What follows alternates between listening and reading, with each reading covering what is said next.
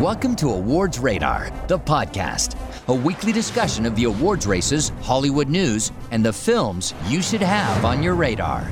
Here's your host, Joey Magidson. Hey everyone, welcome back to the Awards Radar podcast, now fully in the shadow of the Academy Awards, because, goddammit, we have nothing left to talk about there. Beyond, the things everyone's talking about, but as Miles has put it on Twitter several times, stop, who cares? At the end of the day, it's not a good look for anyone. So we're gonna look ahead a little bit, and also look back, but in a different way. As you'll see over the next, hour or some amount of time. It's been a long day. Miles, you're here. What's up?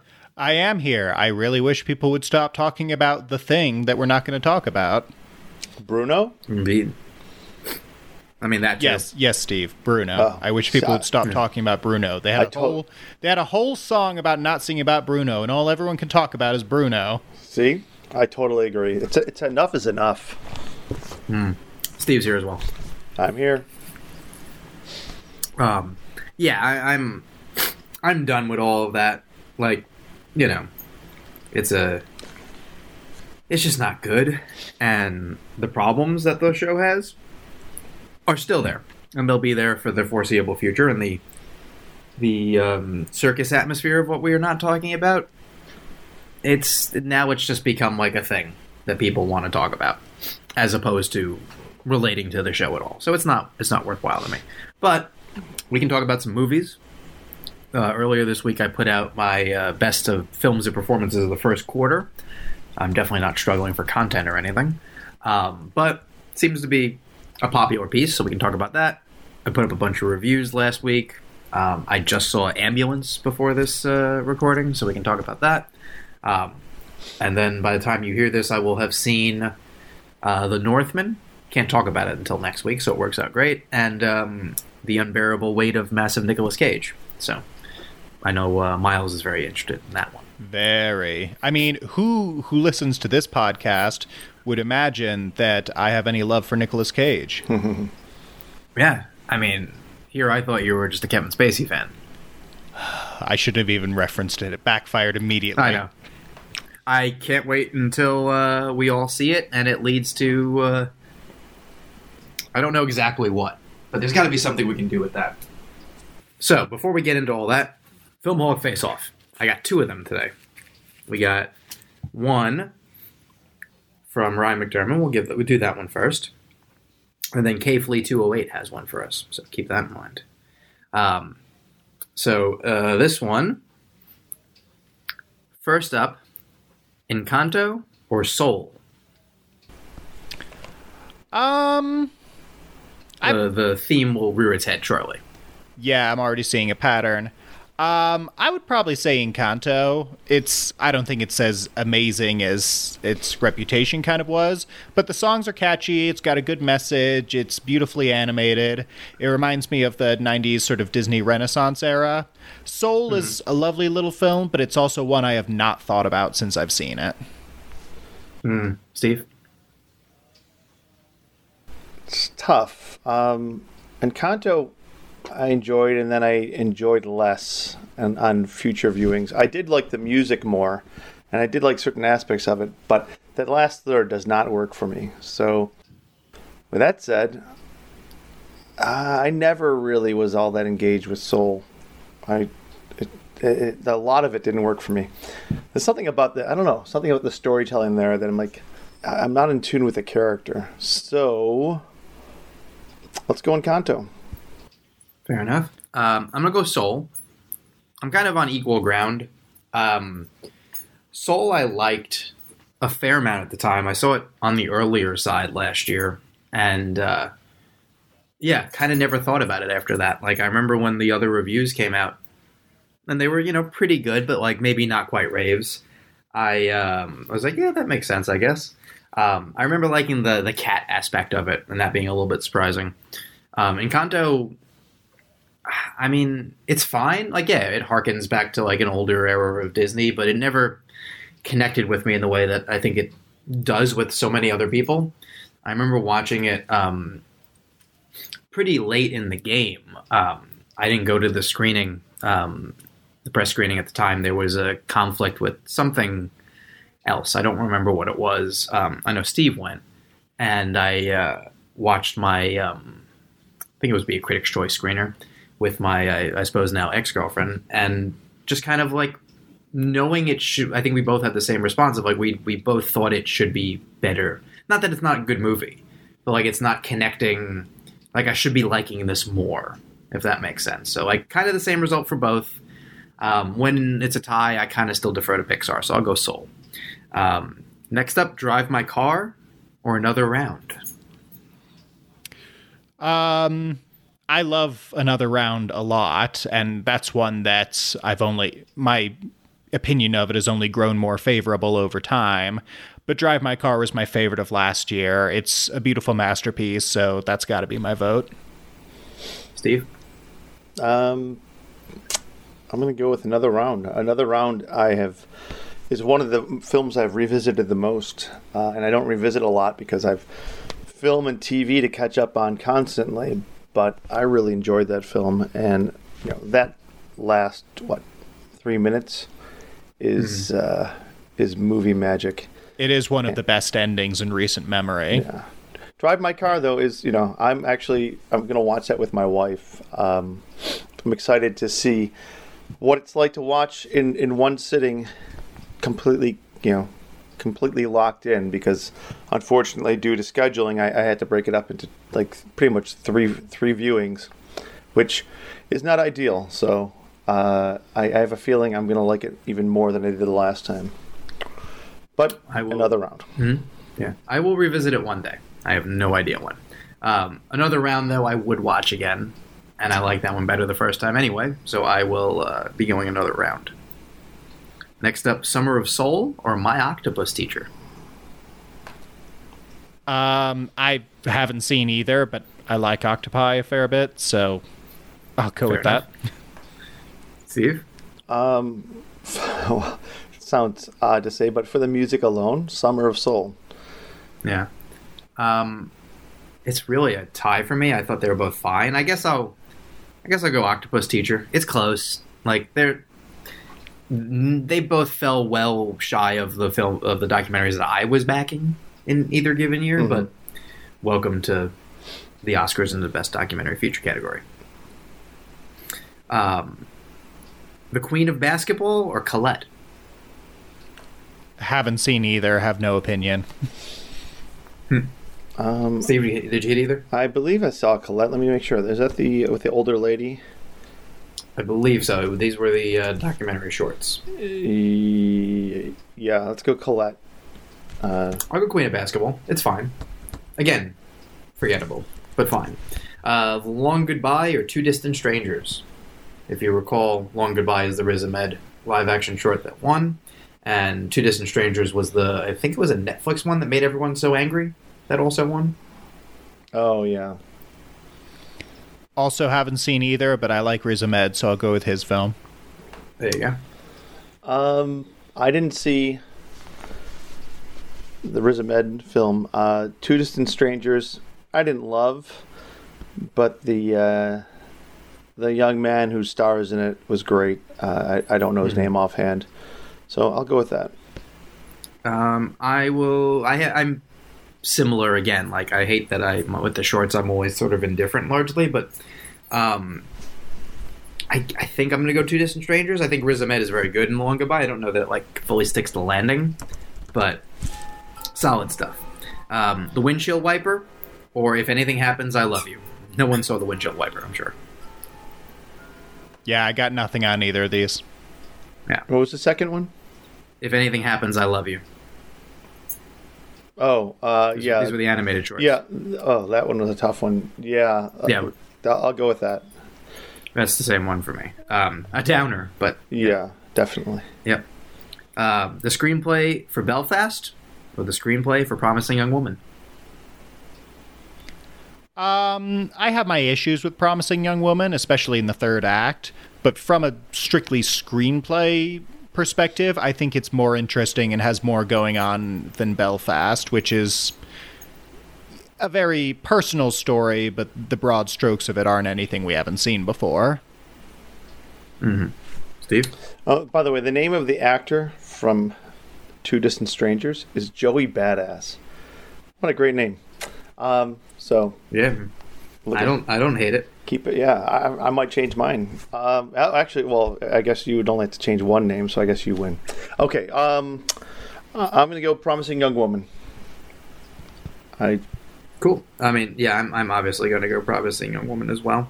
I think they're both very good scripts. I think Promising Young Woman is more ambitious. I think they're both equally successful, but they're doing two different things, which comes back to our Coda Power the Dog conversation, but just a matter of taste.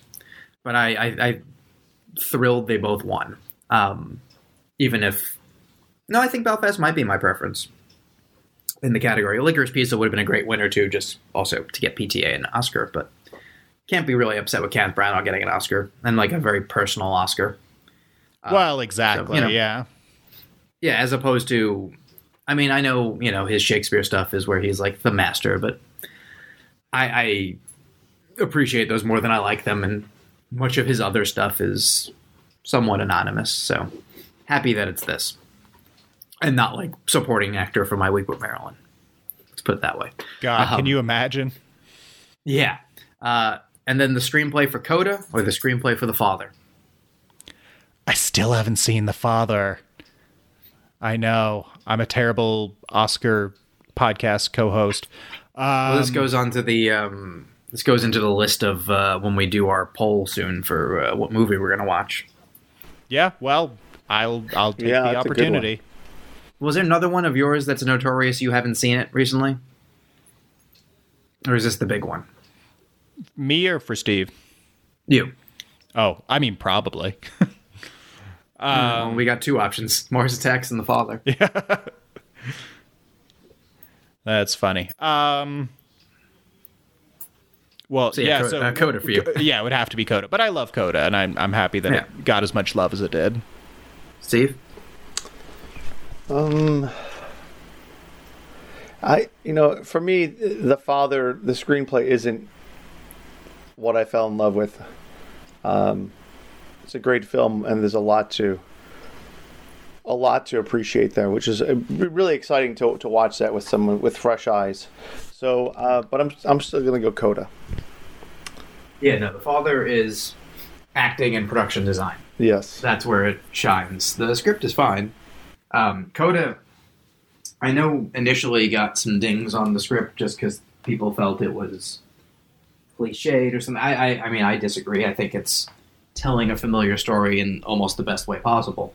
But even just going back and revisiting pieces of it, the three scenes that everyone talks about, I cry at the drop of a hat recently, but like they make me cry just if I pull them up on YouTube, and it's the direction and the acting, but also it was written on the page. Like you can't completely disengage the script from what you're seeing there. So like this is an easy one for me. Definitely Coda. In terms of the other face-off that we have a Jake Gyllenhaal face-off. Just his performances. The Day After Tomorrow or Source Code? Day After Tomorrow is fine. He's not especially memorable in it, but yeah, it's exactly what it looks like.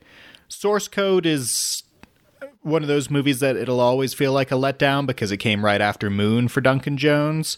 But I think Gyllenhaal's quite good in it, and I think it manages its sort of central gimmick pretty well.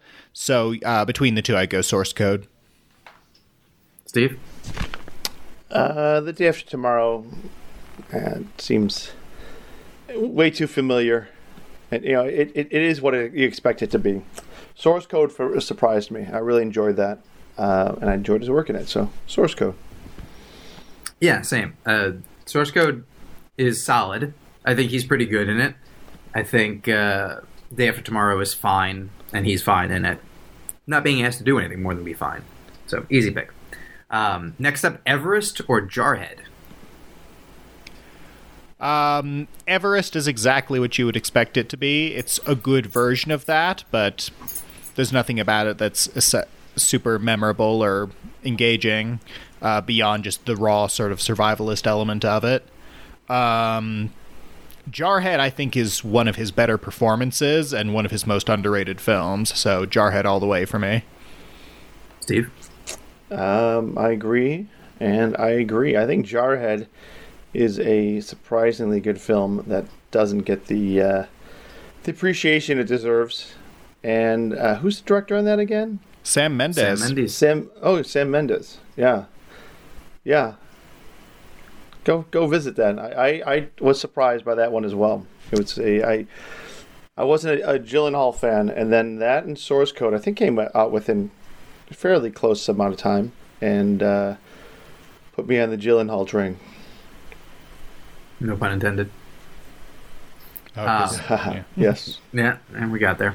I'm going to agree with both of you. Everest is fine. I remember being told by someone who doesn't work where they work currently, but they were, I think, handling the below the line stuff, and were like, this is a big deal. Like, watch out for it as an Oscar player. And like, I don't think they were wrong necessarily, but it's a big technical achievement with some A-list people sort of being anonymous in it. He's fine, but like, it is what it is. Jarhead, I think, got dinged at the time for that was his follow-up to American Beauty, Sam Mendes, and also I think it being a war movie with no war kind of puzzled people, I guess. It was hard to kind of figure out what the issue was with it. I loved it. I thought it was great. And like kind of intentionally frustrating in a way. It's I don't think you necessarily get the Hurt Locker without it. Like, it's an important film. Great Roger Deakins cinematography, and he's good. He's very good. Peter Sarsgaard is really good in it. Jamie Foxx is really good in it. It is a very good film and a very easy pick. So I will be going that way with my selection. Next up, Southpaw or Velvet Buzzsaw? I actually never saw either one, but I was probably more interested in seeing Velvet Buzzsaw. Fair enough. Steve? Well, I've only seen Southpaw, and it was okay, so that'll be my choice. There you go. I will go Southpaw as well. I think the movie is fine. I think he's very good in the movie. Not like a very original story, and like his role is not like he's doing a very like in another world, like Mark Wahlberg would have played that role or something like that. Like, it's not a role that necessarily asks a ton besides be a movie star and be intense. And I think he does all of that and adds a little bit to it. But it's as much like a physical transformation. Exactly. And executing, like, a solid sort of, like, downer Hollywood movie. Velvet Buzzsaw, I didn't love. It's ridiculous. He's making nothing but choices. Like, it's not Jared Leto level choices, but it's not super far off. So like, it's easy to appreciate, but it didn't work for me. So I'm glad it exists, but not going to be my pick. Enemy or Nocturnal Animals? Oh, well, this is an easy one. Enemy is a film that I think is super underrated, and I think I saw it roughly around the same time as I saw Prisoners or Sicario, and it was one of those ones where it just cemented how much I loved Denis Villeneuve. And I think Gyllenhaal's doing some grade A, twin acting in that. Nocturnal Animals is a mess. It's one that I was very excited for, but it just doesn't really know what it wants to be and ends up being kind of unsatisfying. And he's fine in it, but he's hardly a standout performance. So yeah, Enemy all the way. Steve? I think I like Nocturnal Animals more than most people do. But interesting. But Enemy is really a great watch and a surprise. It's one of those films. Just go in blind and enjoy the ride. So I'm going to go with Enemy. Fair enough. I don't like Enemy, and I don't like Nocturnal Animals. You hate animals? Boo! No, I love animals. Oh. But yeah, I'm not super wild about Tom Ford as a filmmaker. I think A Single Man is pretty solid as like a artistic achievement, and I think Colin Firth is very good. But yeah, Nocturnal Animals is a mess. Maybe be interesting to rewatch one day, but I hated that it didn't add up to anything. Like it did nothing for me. Enemy, I understand being ambitious, but some of it is just, it's so oppressively not my thing. And also I hate spiders, so like it being thematically a spider movie was always putting it at a downside. So if you're just talking about performances, Gyllenhaal's solid in Nocturnal Animals. He's pretty good in Enemy, so I will go Enemy. Here's a hard one. Brokeback Mountain or Wildlife? Okay, maybe this is the other blind spot that you were talking about. I still haven't seen Wildlife. Oh, boy. So good. But yeah, no, I've heard nothing but good things. I'm sure I would like it. But given that I've seen Brokeback Mountain and I love Brokeback Mountain, I'm going to go with Brokeback Mountain. Fair enough. Steve? Isn't it weird? Wildlife is one of those films that kind of disappeared in the Oscar season. And it's a shame. Yeah, it deserved so much more. The screenplay by Zoe Kazan and Paul Dano, Dano's direction, Carey Mulligan. Yeah, I was gonna say Paul Dano, even Bill Camp. Like, so it's such a good movie. Miles, you would like it. It's strange, those films that, like, you talk about early on, and then that's it, and you go, oh well, I guess it's not worthy. But if it only had some of the nominations it deserved, and Dano directed it too. With that said, what's the other option? I'm sorry, I'm tired. Brokeback Mountain. Oh, Brokeback. Yeah, I'm gonna go Brokeback Mountain.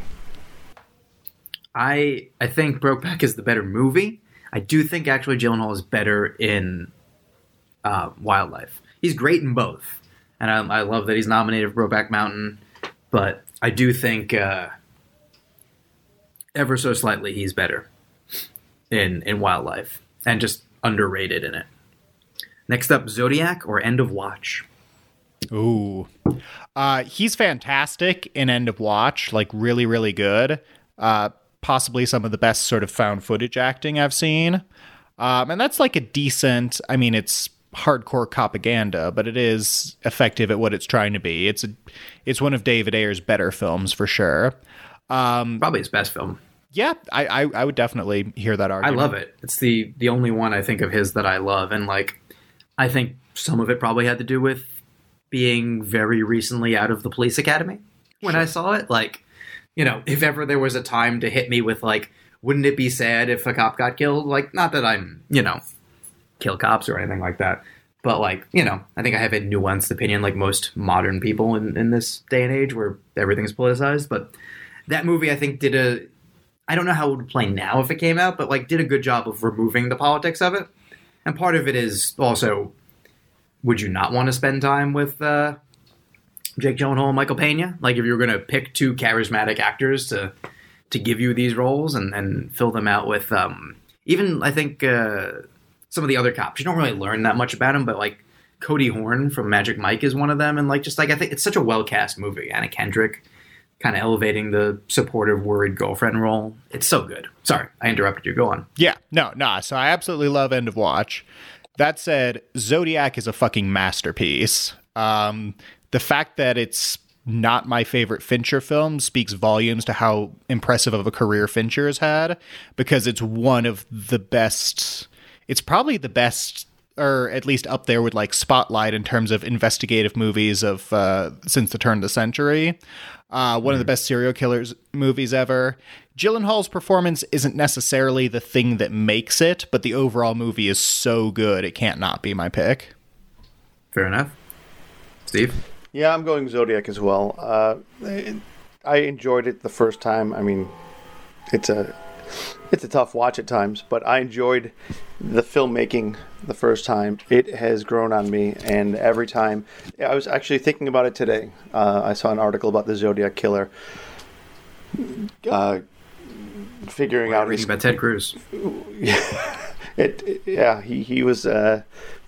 No time for jokes. I'm too tired. But yeah, I thought, man, I really want to go back and watch that film again. And it's one that every time I think of it, I'm like, damn, that was good.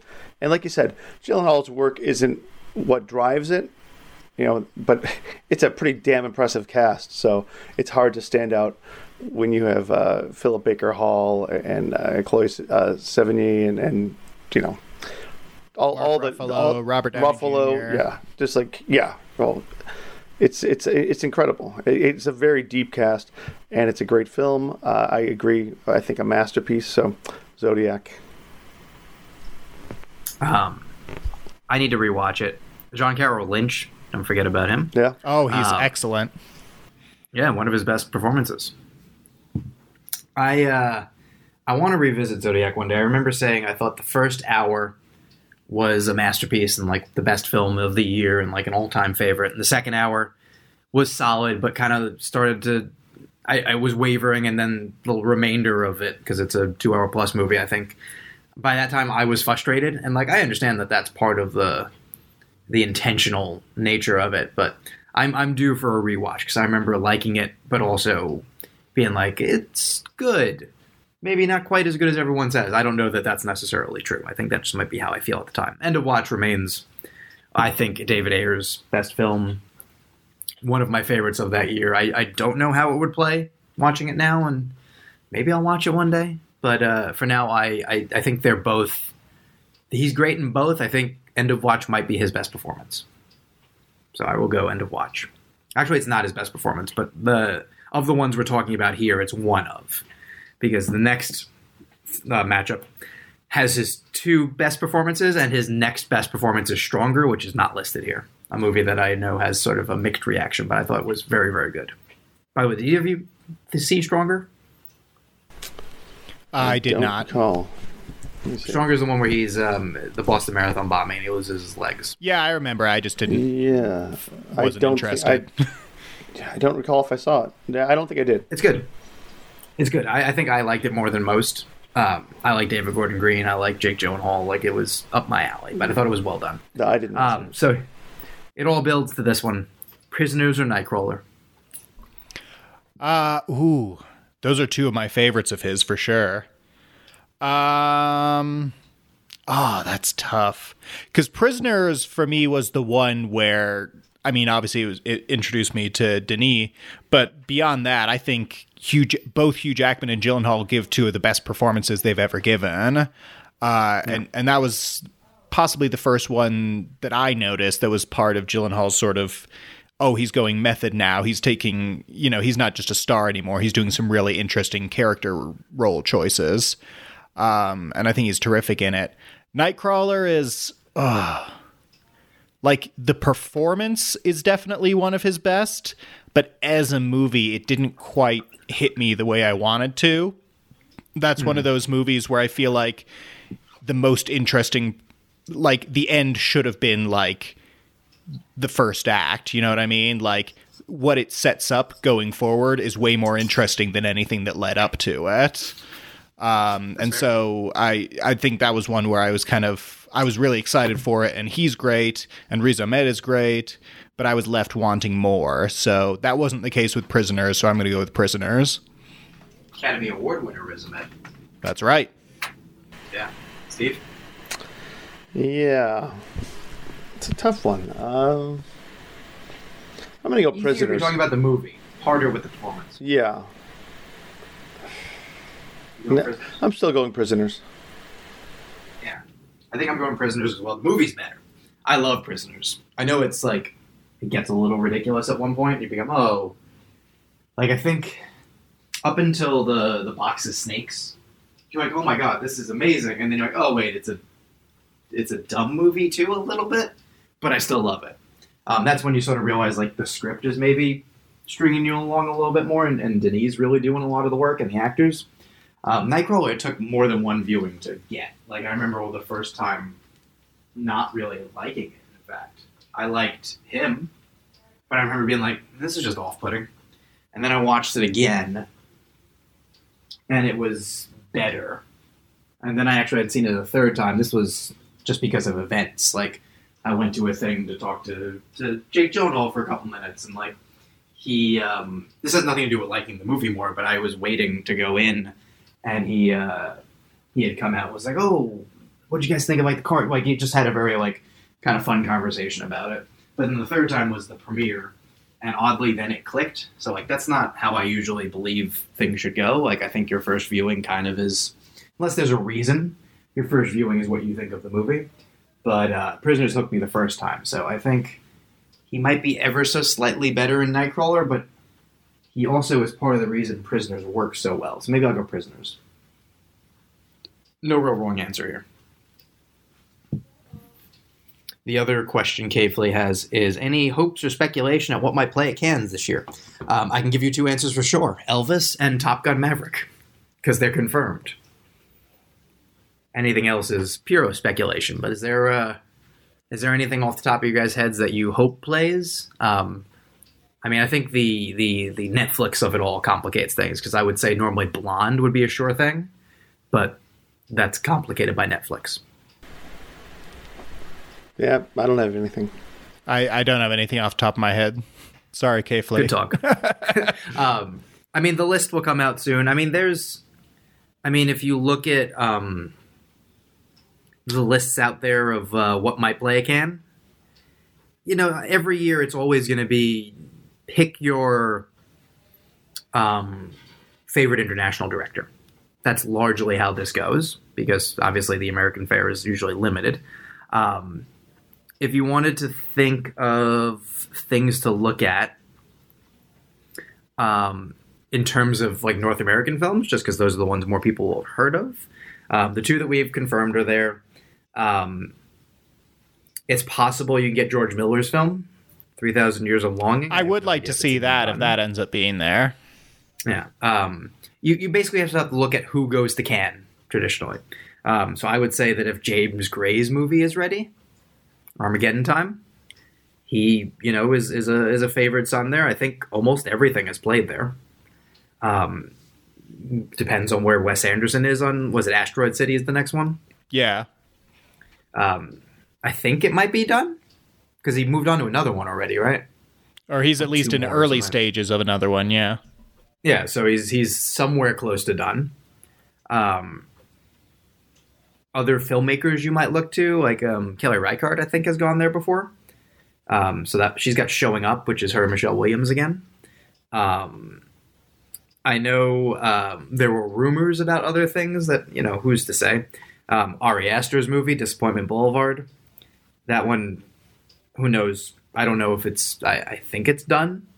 Just don't know what's going on with that one. The Whale. The Whale would be good. Well, I mean, The Whale's definitely possible because at one point it was looking like it could have even come out last year, so... Yeah. I mean, I feel like The Whale might have been close to done, and then when it seemed like it wasn't going to come out last year, he kind of just, like, took a break to give it fresh eyes. Because I think he either finished the edit or locked picture or did the sound mix or something. There was an Instagram post of his, like, in the last couple months. So it sounds like probably in, you know, late fall, early winter when they decided it wasn't coming out until this year to, like, you know, go on vacation kind of thing. So I could definitely see that one. He's at worst in post-production. Sarah Polley's movie, Women Talking. That one has a good cast. I don't know what's going on with that one. These are also things, spoiler, when I talk next week about like Oscars for the next year. They're definitely going to be involved. Cronenberg. Crimes of the Future. Crimes of the Future, yes. Is he a Cannes guy, though? I feel like he's more of a Toronto guy. He's been to Cannes a bunch of times. I think he always goes to Toronto also. I mean, last time I looked at something, so my information might be faulty. I think Maps to the Stars might be the last time he went. I saw that one in NYFF, so like it went a bunch of places. I saw an article that mentioned Brandon Cronenberg's next movie. I don't know if he's too weird even for Cannes. I don't know if his other movie went to Cannes or not. Internationally, I don't really know what the big international films are besides Iñárritu's movie, Bardo. Does Alfonso Cuarón not have something he's working on? Does he? I want to say I heard that he's doing another one that's like smaller scale. I mean, maybe I don't. He might not be. He might not have made it, or might not be done. The only one I know, Quran. I don't know what Quran has up at the moment.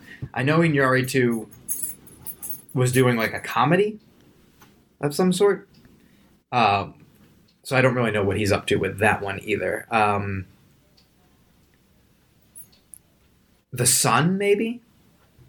Florian Zeller, follow-up to The Father. Could definitely happen. That one has Triangle of Sadness, which is the follow-up to it's the Swedish movie from a couple of years ago, The Square. Ruben Östlund, I think was the name.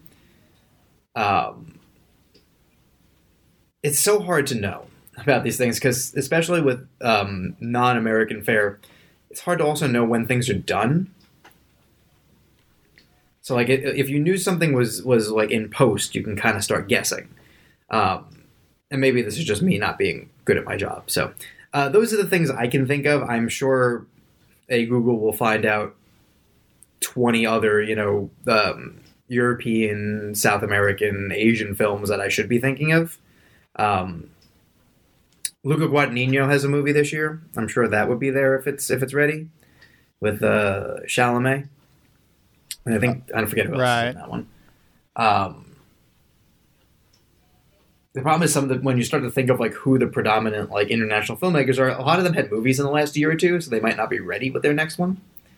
So I don't know of any others off the top of my head, but I'm sure that will change. And in terms of hopes, I would love The Whale to play just so I know if it's really good, because I've been eager to see it for a long time.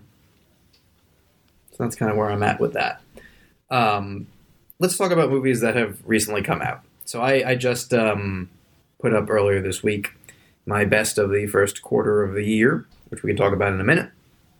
But I didn't include things that came out last week because they came out on April 1st, and I didn't include Sundance things that I saw that haven't played, whether it's this year or even going in the case of Pleasure, Sundance last year. That movie's coming soon.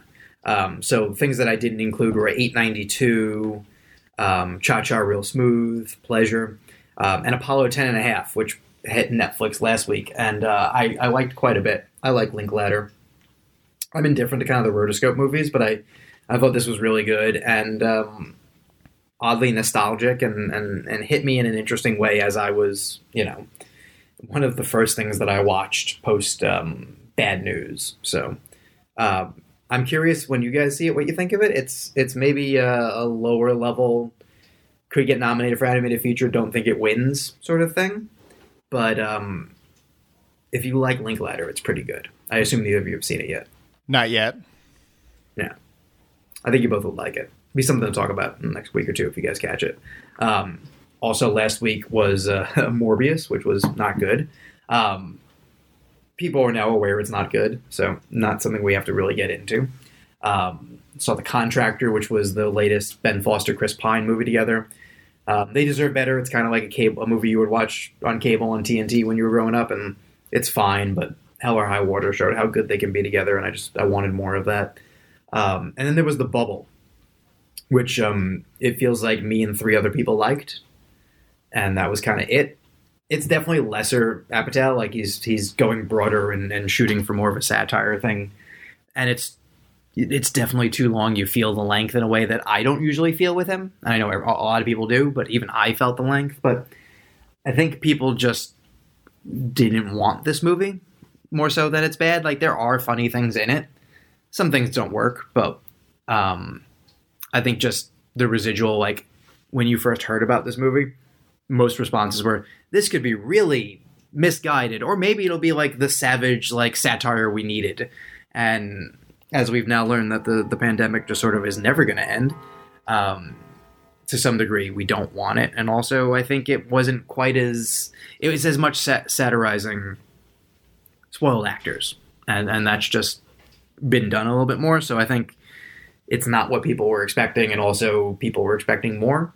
But also, I think secretly it's just a movie meant to make people chuckle on Netflix while other things are on. And there's nothing super wrong with that. It's just... we know Apatow is capable of more, and you always kind of hope his next movie is going to be the one to maybe finally get him some awards buzz and this is decidedly not it. So I think it's better than most people think, but it's also nothing to go super nuts over. And then I saw Ambulance earlier today, and it's a Michael Bay movie, but almost restrained by his take. So if you want 2 hours plus of this movie is 2 hours and 15 minutes or something like that. I would say over 90 minutes of it is a car chase. Like the central car chase is absurdly long. I'm not making it up. Like more than 2/3 of this movie is a car chase. But it's engaging until it just becomes overwhelming and too much. So like you'll see my review up on the site by the time you listen to this. But it's fine if you want things to go boom and you want to watch Yahya Abdul-Mateen and Jake Gyllenhaal try to evade the cops. It's doing its thing reasonably well. Your sort of what I tweeted out was your mileage may vary, which is a little punny, but you guys get what I'm getting at. Have you either, and I know Miles has, but Steve, have you come across anything new in the last couple of weeks that you would like to talk about, or has it been more TV for you? It's been mostly TV, yeah. It's been a lot of TV. Anything TV noteworthy? I don't know if I can talk about some of it. I'm watching some series that are coming back, and some that are releasing. Trying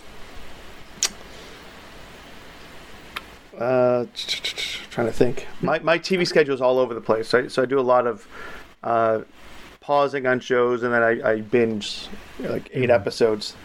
Let me pause for a second and think of what I'm watching. Well, I could say I'm watching The Flight Attendant. Yeah, you can say it if you don't know. Better Call Saul. I've jumped back into. Let me look at my emails. That's the best way to look at my screener list. That is the thing with TV. You'll get sent more episodes than are currently available. I'm actually showing restraint. I'm watching Winning Time, and Winning Time is fantastic. And I have all but I think the last 2 episodes sent to me, and I've just been waiting and watching them on TV as opposed to on my computer. 1, better looking on TV. 2, it was a thing I was doing with the X, and 3, I think sometimes with screeners they're not also necessarily final versions. So like I'd rather just wait a couple weeks and have a show. So I am loving that. And I will be watching Moon Knight soon. I usually wait for this. Unless I had the episodes and I just didn't get around to them for reasons. And then when that happens, I tend to wait for a couple episodes to build up. Especially this is a 6-episode season, right? This is a short show. I'd much rather wait a couple weeks and be able to sort of catch up in like 2 days. And then be sort of curious where it ends. That's been sort of my vibe with some of these shows. If I don't have, like with WandaVision, I watched the first 3 or 4 episodes, whatever they sent early, and then waited forever for everyone else to catch up, and then watched it like that. And that was sort of new and exciting. I'm a little, not marveled out by any stretch, but I don't want to wait until 3 a.m. to sit and watch a new episode of something right now.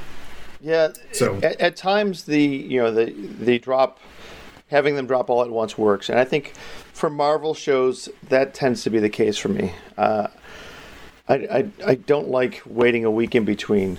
It doesn't. Yeah. It did for WandaVision because of the state of the world when WandaVision came out. Totally. But since then, I'm liking the drop 3 to start it, and then and then weekly at least. So that with WandaVision and Falcon the Winter Soldier, yeah, I was like, I need something to look forward to. Yeah, exactly. I'm down. With What If and Loki sort of to the same degree, but Loki was more just, I'm just curious where they're going.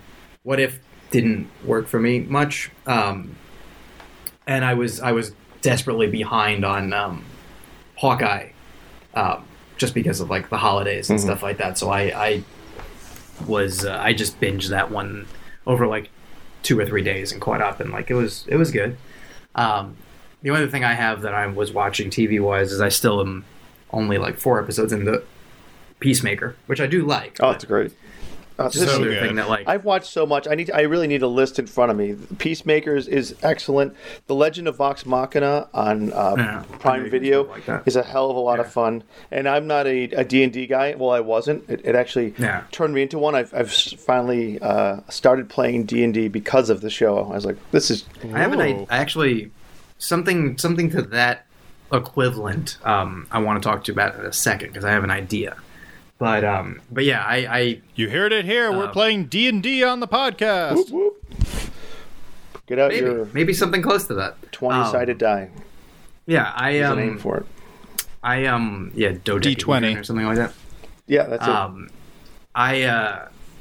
I'm bad with TV, as we all know, and historically, for many reasons. But one of the things is also like I always found it to be sort of like a thing I would do with as a couple, like as a relationship thing. So like I was watching more TV over the last year, and it's going to take me a bit to get back into it again. But I will at some point watch the rest of Peacemaker because I like it. It's just, as we all know, when you're tied up with something else, when something is tied up in another thing, sort of untying it takes some time. So like there's no hurry. Like nobody cares. I have until season 2 in a year or 2 years or whatever that comes out.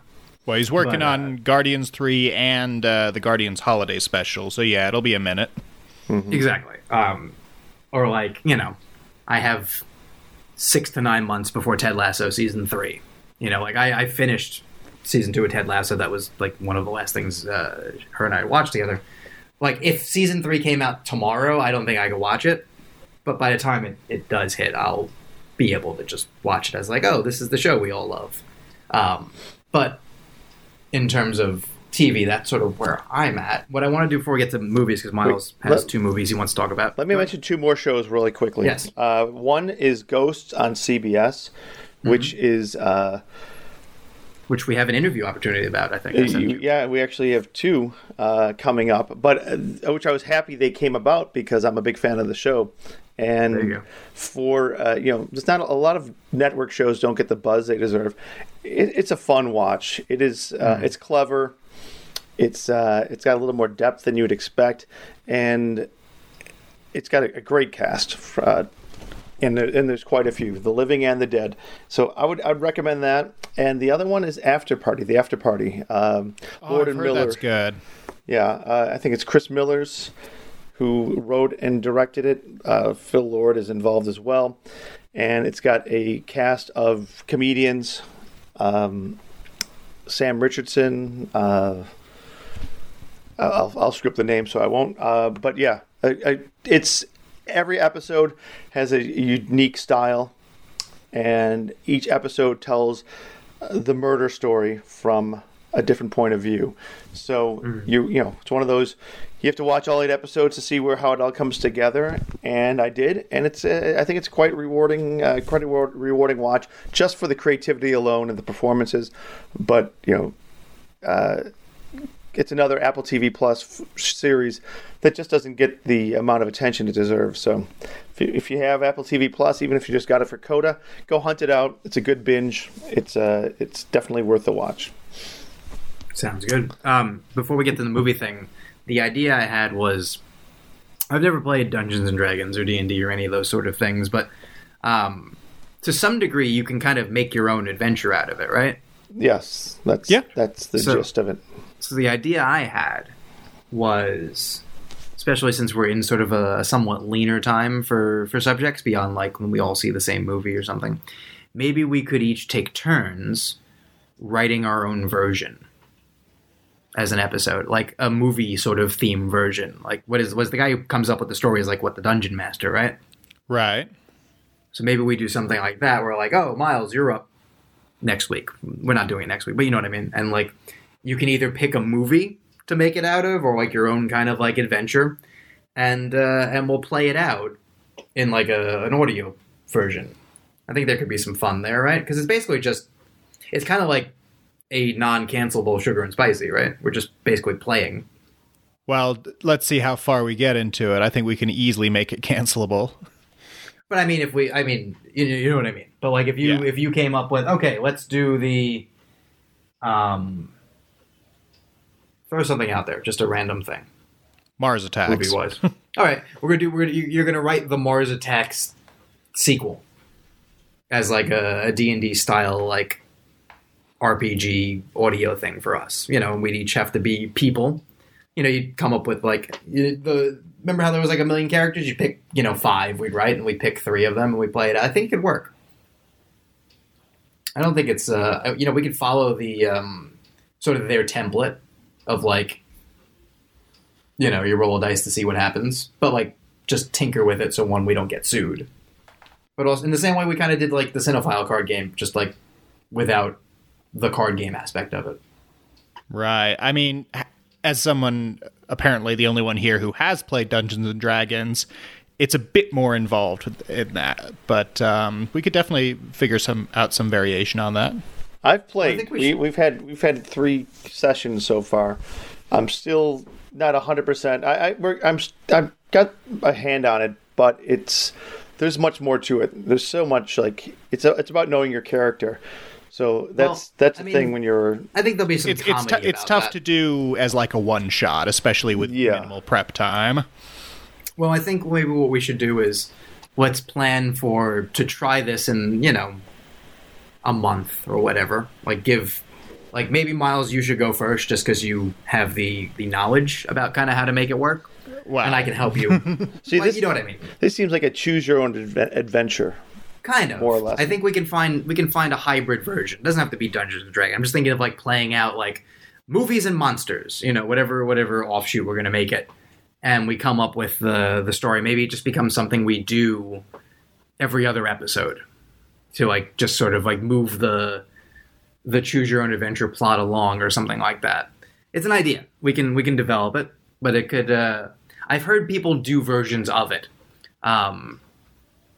I think Kevin Smith had one once where, like, he would write one week and, like, Jason Mewes would do it another week. Like, I forget what it was called. It was like knockoff, Crimson Mystical Mages or something he called it. Just like a joke of it all. Right. We could find a way to sort of simplify it, like, a lot. Oh, yeah, a real simple...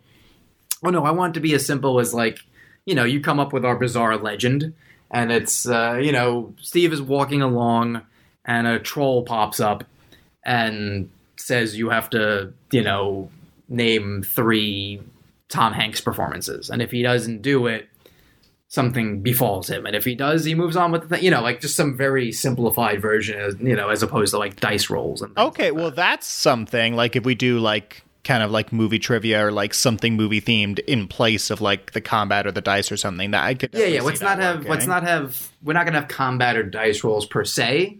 It'll be some variance of like maybe some of it is trivia. Some of it might just be like you have 10 seconds to name 5 of them. Just like or to move the creativity along. Like, oh, you have to now remember bad movie pitches. Maybe we can work that in.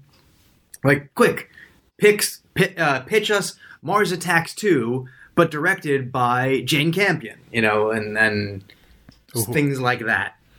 So that way we can have our like creative fun that was like a mainstay for the last couple seasons when we didn't have much to talk about. Yeah. But 1 isn't just Miles, and 2 won't send anyone to rehab or jail. So I think we can maybe do that, and like every week we swap off who continues the game master version of it.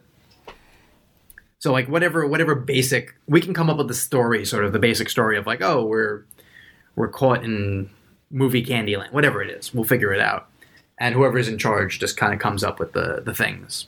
And if we want, like Miles and I can swap off a couple times before Steve is ready, if that works. Yeah. I think we're on to something here. Yeah, let's say we have the month of April to figure this out. And we can shoot for like maybe the first May episode to be the episode in which we play the game that we have not named yet. Feel free to come up with names for the game, everyone. Or tell us if this is a good or bad idea. In the meantime, Miles, you did see 2 movies. Feel free to expound upon them. Yeah, well, okay, so I spent all weekend at the movies, y'all. I actually technically saw 4. Two of them I have very little to say about, so I'm just going to breeze through them. There was a 25th anniversary screening of Princess Mononoke, which is my personal favorite Studio Ghibli film and probably one of the best anime films ever made. It's beautiful. It's amazing. It totally holds up. We snuck into a screening of The Lost City, which is the most fine movie ever made, perhaps. It's not amazing. Yeah. It's not terrible. It just sits there in the middle and looks pretty. The two movies I want to talk about, and this was kind of surreal because I saw them both with my wife, and we both agreed that one of them was one of the worst movie-going experiences we'd ever had, and the other was one of the best we've ever had. And I don't say that lightly, considering, maybe a month ago I was talking about The Batman as a masterpiece, which it is.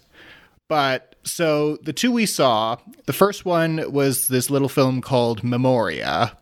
It stars Tilda Swinton. It's from a director whose name nobody can pronounce, including him, I expect. But he did Uncle Boonmee, who can recall his past lives. He says call him Joe when he does press. All right, Joe. So he's aware of this, yeah. I haven't seen Uncle Boonmee. I've heard good things. Before I saw his newer film, I was thinking about checking it out. Now I'm not so sure. So Memoria, for those who don't know, has a weird, unique distribution strategy where basically it's never going to streaming or home release, at least not yet. The idea is that it's only ever playing in one theater at a time. So sort of like a very elongated roadshow sort of format, I guess. So I was, quote unquote, lucky enough to see it near me in Albuquerque. It's an endurance test. It's possibly the slowest movie I've ever seen. It's the kind of movie where every single scene is usually done in a single, very wide shot, and you're just watching the actors do something mundane in real time. There's a loose plot about Tilda Swinton heard this weird sound and she's trying to figure out what it is. But by the time the movie's wrapping up, I defy you to explain how that translates to where we are now.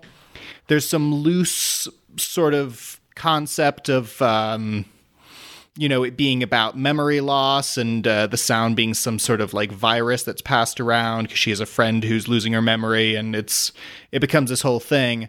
But in practice, it almost plays like a parody of an art house film. There's a famous, well, I don't know about famous, but for people who know the film, which is well regarded too, it blows my mind. It's got like 89% on Rotten Tomatoes. But there's a scene where she comes up on this man and he says something to the effect of, "Whenever I sleep, I don't dream." And she says, "Oh, really? Show me." And he's like, "Okay." And he just lies down apropos of nothing, and we watch him sleep for 25 minutes in real time. And we're just juggling between, her sitting next to him, just sort of, looking around, listening to nature. Shot of his face, nothing. Shot of his feet, nothing. And that's just like almost half an hour of this 2-hour movie is just watching this man sleep. And I thought they were going to kick us out of the theater because we couldn't stop laughing at the audacity of any filmmaker just for no reason other than so you can drink in the vibes or whatever. Mm-hmm. Go watch this person sleep. Enjoy. I saw Cemeteries of Splendor at the New York Film Festival of his, and that was about like soldiers with a weird like sleep disease. Yeah, very slow. Not for me, but and here's the thing, I was with it for the first like 40 minutes or so. I'm like, okay, this is a very deliberate approach.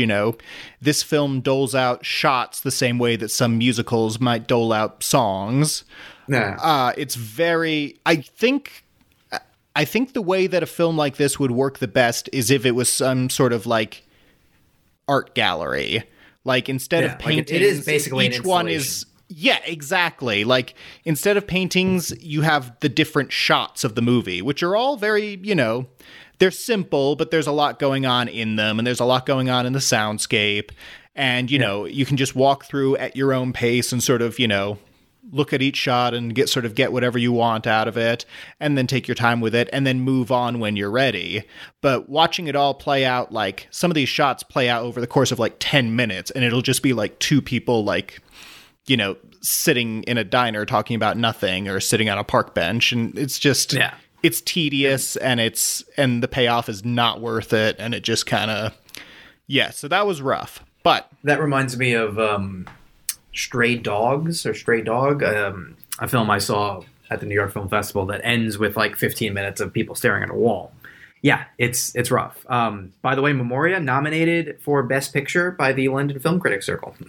Well, I pray to them that they have the opportunity to watch other films next year.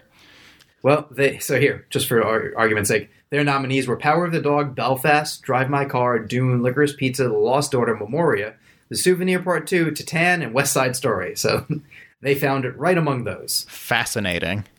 Yep. Yeah, so listen, different strokes for different folks. You might see it and pick up things that I didn't, but I won't. It has that David Lynch quality for me where whatever intellectual or emotional nourishment I might get from analyzing it isn't worth the chore of sitting through it. Yeah. So I have the screener because despite it being a roadshow thing, they did put it in the Neon book, and I didn't watch it. So whoops. Yeah. So, but now on the flip side of things comes a film that was not on my radar at all, and that I only found about thanks to some fine folks on Film Twitter. Shout out to Patrick H. Willems, who particularly sort of, put me onto this one. It's an Indian film called RRR, which in English translates to Rise, Roar, Revolt, but which I'm just going to refer to as Triple R.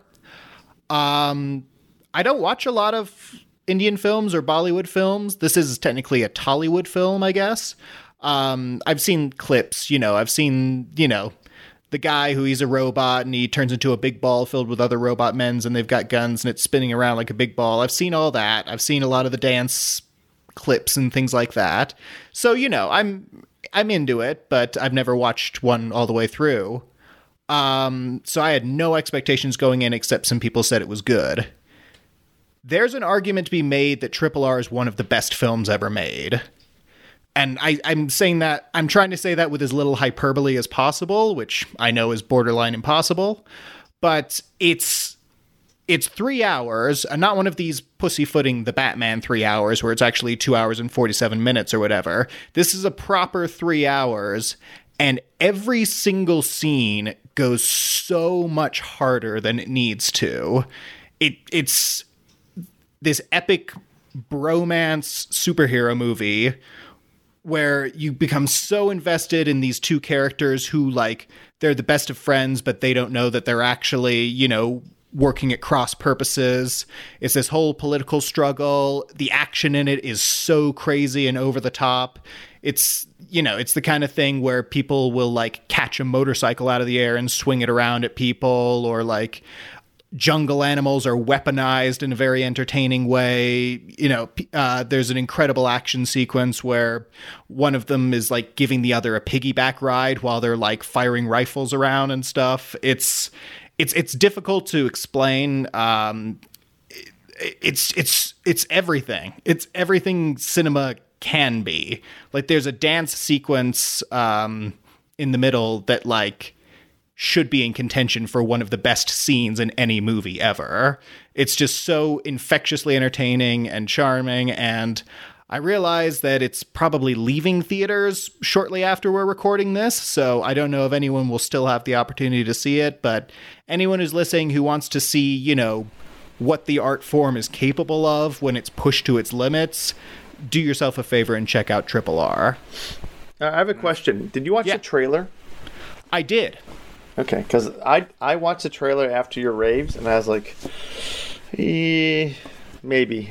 I don't know. It seemed like too much. And I know it's a 3-hour film, and they cram, but that trailer seemed very dense. Does it slow down at all, or is it always like on overdrive? Well, the trailer is on overdrive because it's basically picking a bunch of like the highlight moments of different scenes and just cramming them all into each other. The movie is not rushed in that way. Okay. It's very, it takes its time to build up to and then earn those moments. Like, Okay. you know, the stuff I was talking about, like the action scene where the guys piggyback, that's actually set up much earlier in the film in a way that I won't spoil. And like, there's a lot of sort of natural progression to it. It's not a movie where it's at 11 all the time per se. It's just that the highs it hits are so much higher than most other films will get in one or two scenes. Okay, good. Yeah, because that trailer was like, it's Yeah, big, and it's not- still it's big, not and it's bigger, and it's even more bigger, biggest than you thought it could be. And then it's like, Yeah. oh my, it's like, give me a second to breathe. I couldn't. I after 10 seconds, I was out of it, and I was like, okay, get this trailer end. But your raves made me say, I trust your opinions. I don't always agree, but I trust them, so I will still venture out and see it.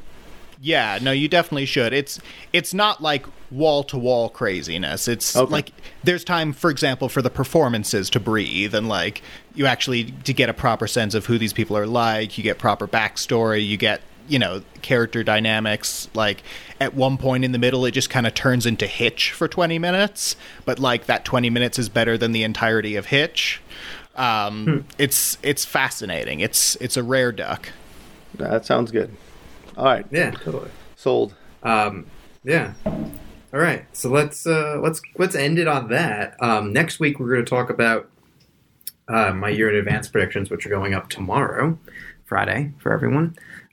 Miles will give his normal 2 cents about he hates these things, and Hate it. we'll get into a little bit of the crapshoot and shot in the dark that this all is, because that's what it is. There's no way to possibly know what's going to happen with these. It's never too early, but it's also too early. So that's just, is what it is. So it's part of the job. We'll try to have some fun with it. It's good for a year from now to make fun of them.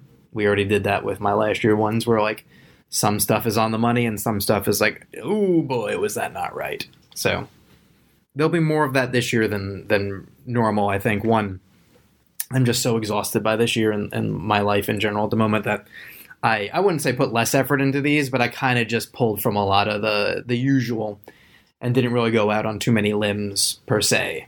So we'll talk about that next week, and I'll start tinkering with them periodically because that's what I do. But for now, everyone can say where they can be followed, and I know you guys hate the freestyle one, so I'll say, give me a hypothetical name for our role-playing game we might be coming up with. Okay. Well, you can find me on both Twitter and Letterboxd at Miles on Film. That's MYLES on Film. You can check out my writing on both Awards Radar and on Looper. Please check out my short films American Exorcist and Once Upon a Dracula. They're both on YouTube under Aftershock Pictures and Chase Capo, respectively. Title for the game, how about Adventures in Hollywoodland? I like it. Also, just for past reference, remember how you performed Sugar and Spicy in front of Keith Lucas? Didn't he leave before we got into that? I don't remember. I thought he wrote it. Actually, yeah, right? Hey, Uncredited don't rewrite. sully the name of Academy Award nominee Keith Lucas like that. I do like that. I don't remember. I think we definitely told him about it. Maybe we told him about it before we started, because I remember him being amused and puzzled in equal measure. Yeah, just and I before we kinda heard like- that dial tone. Yeah, and I kind of like the idea that notorious like stoner Keith Lucas thought that was too weird.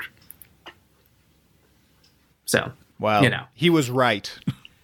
he was right, but also it seemed to be popular. I think this new thing will be we'll scratch that itch for the nonsense creator, and you know what? We can have guest appearances by the non-cancelable people.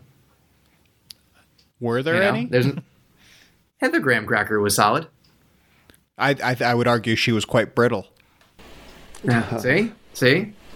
But yeah, I think as long as we avoid the bad one, everything is fine.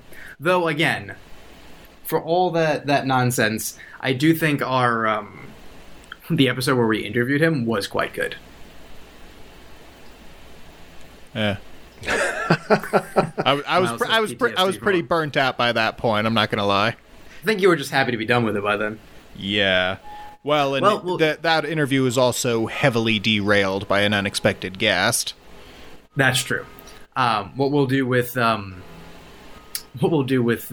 this to maybe get some of that out of our system is maybe we'll make when you're the Hollywood game master. Well, you know what? You'll be the president of Hollywood when you're the game master. President of Hollywood. Yes, and you need a voice for it. So there you go. You get to do voice work. Steve, where can you be followed, and can you beat Adventures in Hollywoodland? I'm going to try. You can follow me on Twitter and Letterboxd at FilmStork. Also, give a listen to The Verse, which you can find on Awards Radar, where we cover all the cinematic universes. What are we covering right now? Moon Knight and The Boys Diabolical, which you probably never heard of. How is that? I did not watch it. The team did. It is. Every episode has. It's similar to what's the Star Wars Visions. series. Visions, yeah. That's what it looked like. Yeah. Yeah. Each has its own style and tone, and I think Aquafina wrote one, and it's like so everything. Every time you jump in, you're not exactly sure what you're going to get, and it seemed like a hit or miss. But the ones that hit well. The ones that missed, actually, different hosts disagreed about which one they liked. So it's it's kind of like, in a way, that's a great thing. You're not going to maybe like them all, but you're going to find the ones you enjoy. So I would jump in. I haven't yet, but I'm going to. Excuse my extremely tired voice. But yeah, check it out. And if you want to hear without any spoilers, go check out. Well, actually, that episode's not out yet. Check out in a few days. Actually, no, I'm sorry. At the time of this recording, it should be out. Check out the latest episode of The Verse on Awards Radar, where toward the end you can hear them speak about it, as well as talking about Tim Burton's Batman films. And my name, I think this one works, Dragons and Dungeons. Ah. Yeah. Miles is still in the lead. Yeah, go figure, right? And I will... I'm going to actually defer to Miles's pick and not come up with one because I completely forgot to mention some of my best of the year so far. So I'll do that at the end of this. Follow me at Joey Magazine, Facebook, Twitter, Instagram, Letterboxd, all that stuff. I have a good one. Hold on. Go ahead. I don't have it exactly, but if we're doing dice, it's got to be something like Know Your Role or something with your role, because, Okay. I mean, we can combine it. We can do Adventures in Hollywood? Adventures in Hollywoodland. Yeah. Know Your Role. Know Your Role. There you go. I like that. Because if we continue it, they can be different seasons. So season one is Know Your Role. See? And season 2 can be Shut Your Mouth.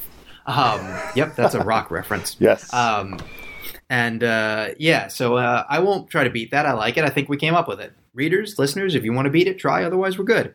I'll quickly just mention some of my performances and films of the year. And if you guys want to chime in with one or two, feel free to. Performance-wise, I mentioned Ana de Armas in Deep Water, as much as that movie's iffy.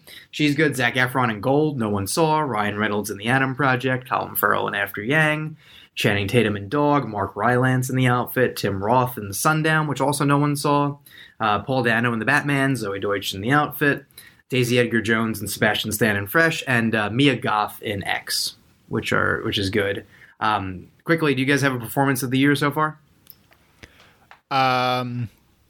Outside of the two leads of Triple R, who are both phenomenal, probably Robert Pattinson in The Batman really stood out for me. Steve? I'm going to go with... I enjoyed Deep Water. Ana de Armas. I can't pronounce right now. And Affleck, I thought were both good. Yeah. I mean, I think it takes a lot more heat than it deserves. I think if it wasn't directed by Adrian Lyne, I think you'd like it better. Also, a lot of people. I think if it didn't have really Affleck as well, thriller. I think Affleck automatically brings a certain level of I'm walking in hating this. You have to convince me otherwise, and I That's not how I don't have that, but yeah. I don't have that either, and that's maybe why I enjoyed it. I thought it was actually a quite entertaining film, and did its thing, and didn't do exactly what I expected it to do, which is why I enjoyed it. So, if it wasn't for the fact it was missing a third act, I think my thumb would have been up. But yeah, no, I mean, that's one thing I liked about it. I like where it ended. I mean, you know what, Miles, if you end up watching it, I'd be interested to talk about it a little more next week. Might be a fun watch with the missus. We'll see.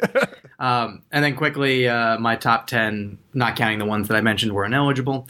After Yang, The Outfit, The Automat, Turning Red, Dog, X, The Batman, Fresh, Scream, and The Atom Project. So that's where I'm at. We will get more into those maybe next week. Whoa, hold on. Was that from 1 to 10 or 10 to 1? Atom Project was number 1. Atom Project is your number 1 of the year so far? Yeah, it made me cry. Really? Also, to some degree, it's the fact that nothing has blown me away yet. Okay. I mean, I saw The Atom Project. It's one of those movies where I forgot I saw it 30 minutes later. It's one of those ones that definitely helped that we we saw it on the big screen. And I saw it before I was literally the first audience, and I didn't even really know what it was about, so that helped. But also, I think I'm a sucker for that try to get the feels in the middle of a mainstream kind of feel good movie. It was a me movie. I recognize that. No, I mean it's not terrible. I just surprised. No. I think most people's reaction was that's fine. It's solid, enjoyable, and moved on. There was something about I don't know why, but the Field of Dreams-esque sort of end to it kind of got me in a way I was not expecting. So that's kind of given it a tie. I think if it wasn't for that, if the movie kind of ended a little more in the same way, I really like Free Guy, but if it was closer to Free Guy and that, I was okay, this is just fun and good, and a Spielberg Amblin movie kind of thing, I would probably have moved that one down. And honestly, I think Batman would probably end up being number 1, or maybe even X. But that little special sauce of or Fresh, a little special sauce of the Atom Project to me made it number 1 until something else comes out. And who knows? I also, when Pleasure finally starts screening again, I want to watch it again, and I may, if I up it to 3.5 stars, maybe that becomes my new number 1. We'll see. Okay. Yeah, the only part of it that I've found especially memorable was the ghoulishness of young Catherine Keener. Yeah, that. That was almost a jump scare for me. That special effect is just maybe never going to get there. So I think that's just where we're at with that. Hey, one more performance. Zoe Kravitz in Kimmy. I gotta see that. Oh, maybe not she's so good in that. Yeah. I saw that recently. That's a good one. Yeah. I will watch it too. The Outfit, Mark Rylance is always great, but that's another. I haven't seen it, unfortunately. I want to. It's solid. Well worth watching. So we can maybe get back into this next week. The article's up on the site. Feel free to check it out, and we will be back next week, and we'll slowly start to develop this game idea. So now we can have another bit of silliness to add to the podcast, which we really haven't had in almost a year. So I think it's high time we got stupid again. So we will find a fun way to work it in, and stay tuned for more information there. But for the moment, we thank you for listening. Look for predictions tomorrow and the article next week, and we will see you at the movies. Bye, y'all. Good night. Thanks for listening. Be sure to subscribe and to visit awardsradar.com for the best in awards and entertainment content.